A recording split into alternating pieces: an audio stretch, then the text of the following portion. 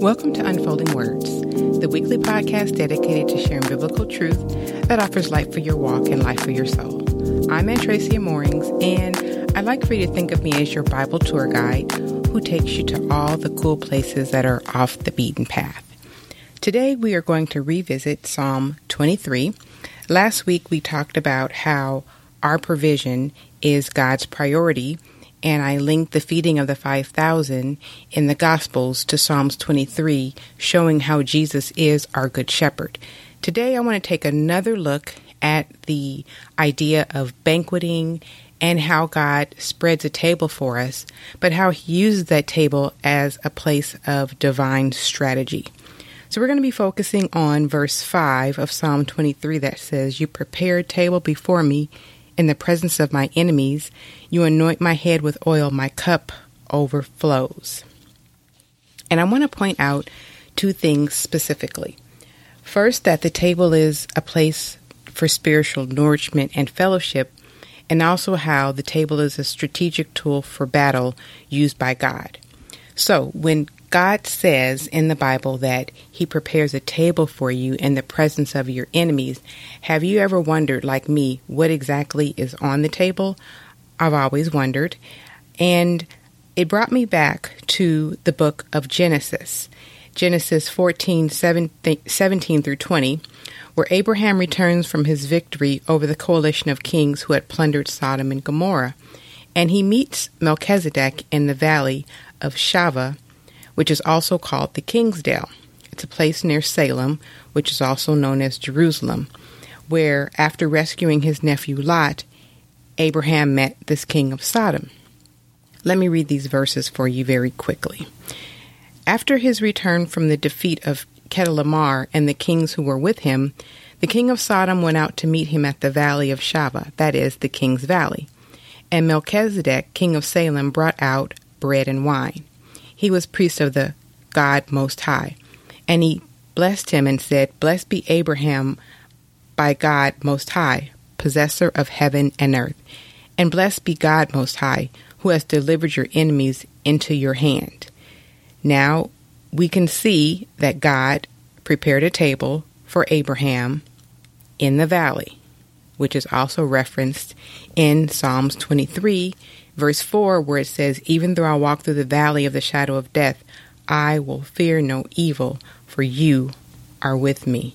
This table that God spread, I'm already giving you what I'm going to say, means a spread. The Hebrew word for table is shulchan, and it means the king's table, which is used for private use or sacred uses. And what God is showing us is that he's preparing a table with bread and wine, which was the food of kings. And the bread and wine that Melchizedek brings are miniature reminders or a precursor of what will be the greatest victory, Jesus' death on the cross. So every time we take the bread and the wine during communion, it reminds us of what Jesus did on the cross for us when he sacrificed himself for our sins. And this is a sign of victory. And this is what's happening when Melchizedek comes out with a victory dinner. So we know that victory banquets are central in biblical battle wins. Banqueting is a big deal to God, and that he serves us as a chef and a host and dines with us is an even bigger deal, which is highlighted in Psalm 23. God is known for unconventional means to win battles. We see this all throughout Scripture. David and the stones in Goliath's forehead in 1 Samuel 17. We see Gideon defeating the Midianites by blowing trumpets and carrying torches and smashing jars in Judges 7. And the Israelites bring down Jericho by marching around the city walls 7 times in Joshua 6. Psalm 23 is an example of a victory dinner in the valley. God can show us something as simple as dining as a military tactic. God shows the enemy that he has already granted success right there in the valley of the shadow of death for his children. God prepares a table in the presence of the enemies. Who is your enemy? The Hebrew word tsar is a root word that means to show hostility towards. God is showing the enemy who you really are and perhaps reminding you of who you really are. The table is a place where identity is redefined. So God spreads this table in the presence of your enemies, showing the enemy who you are and showing you who you are as well. In spite of your enemies, God is showing who He is and who you are. This spread is done in such a way so that others can see that it's all God's doing. The friends of God are made to triumph in the very presence of their foes. I love this fact. Their enemies are compelled to see how God works on their behalf, and God will show you and your enemies how He defends you. So He does this in the presence of. God does this in your enemy's presence and yours as well. God spreads this table in the presence of your enemies. So usually when we are invited to a banquet, we don't see all the prep work that's done in the kitchen. We come after the food is done, the table linens have been put out, the candles have been lit, and everything is prepared. But here, the picture is that we see God don His apron, so to speak, and show us He is the divine servant king. God is a gourmet chef. He takes His time, and when everything is ready, He presents the meal. Every great chef knows that the food is only part of the presentation. The other part is how the food is laid out. So when God prepares His invitation-only banquet, He delivers it to you with the best presentation and in front of everyone for the whole world to see. The Hebrew word for presence is neged, and this word means to place conspicuously or set high on display. The table before me can be seen by everyone. God's banquet is not hidden from my enemies. It is deliberately presented so that they cannot miss this sight. It is a testimony to the glory of God. This meal establishes us as a treasured guest, but it also establishes God's role as the chief chef. When the Bible mentions this table, it's not about the kind of table, like what it's made out of, whether it's table or wood. That's not the issue, but it's about the rank of the table. There's a very old tradition that takes place at some prestigious universities like Oxford and Cambridge, where students and fellows of the college eat a fancy dinner together. The fellows and their guests sit at a high table that is literally raised on a platform, while other students sit at a large family-style table that's perpendicular to the high table.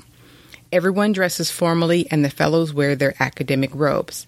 The finest foods and wines are reserved for the guests at the high table.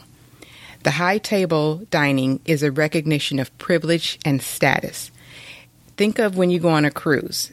You might be invited to sit at the captain's tables. The same rules apply. The captain's table is not for everyone. Only special invited people sit at the captain's table. And this is the same idea that's presented in Psalms 23. This table that is spread is for distinguished guests of the God Most High. That it says that God prepares a table for me. Commentators teach that there's a break here in this psalm. It starts out with the imagery of sheep, but bringing sheep to a table, that doesn't really work. So although the idea of feeding works, there's a break to show you that these are actually people who are being brought to the table. So I don't remember the source of this, but there is an illustration that says that in ancient warfare times, there was a harsh way of paying the enemy back.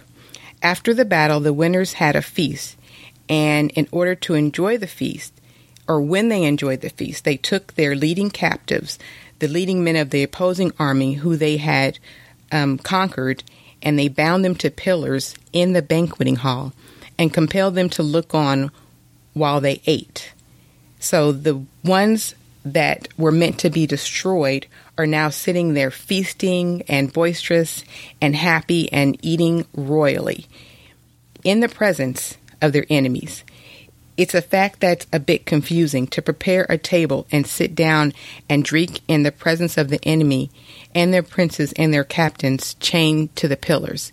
It's confusing for the enemies and may be confusing for those who have victory. But this is the imagery that we see in Psalms 23. Other verses say, "Thou anointest my head with oil." The expression indicates abundance. The allusion is to the custom of anointing the head on festival occasions as an indication of prosperity and rejoicing. Bible commentator Frank Gabeline wrote this, "Here we can think of the Lord's table, where the bread and the wine are symbols of his love. As we worship at that table, we remember him, the Good Shepherd, who laid down his life for the sheep. We show forth the Lord's death till he come. The Lord himself is with us in the assembly, and there are onlookers. Our enemies are also looking on. The table spread, telling forth his conquering love, is the table of victory." Now, when we think of this idea of our heads being anointed with oil, in ancient Near East times, perfumed oil was poured on the heads of distinguished guests. Think of the woman who anointed Jesus. This woman in the gospel who poured the box of ointment on the head of our Lord, she only acted according to the custom of her own time, and she honored the distinguished guest when the host of that banquet didn't. That says a lot about her. So what we need to do is we need to stay at the table, no matter how dark it is, no matter how deep the valley. God is the master chef, he's the host, and he's the dinner acquaintance who is spreading a victory banquet for you in the valley. He prepares a table before us in the presence of our enemies. Let's not forget that. And this is a battle strategy to confound the enemy and to redefine your identity as a child of God. Such tender care he takes to not only prepare, but to set us high at the table and for everyone else to see who thought they were going to bring us down. When God prepares a table, he pulls out the best, and he does not ask you to help in the preparation because he knows that you may be bound, confined, and constrained either by an enemy without or within.